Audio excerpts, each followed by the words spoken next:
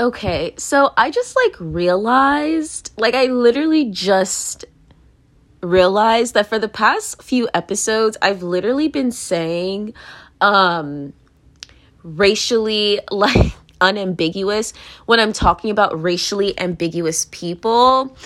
And I am actually going to go back and write in the description of all of my episodes that I mean racially ambiguous people. I'm also going to listen back because I'm pretty sure I've been saying racially unambiguous. And I did not mean to say that, bitch. I did not mean to say that.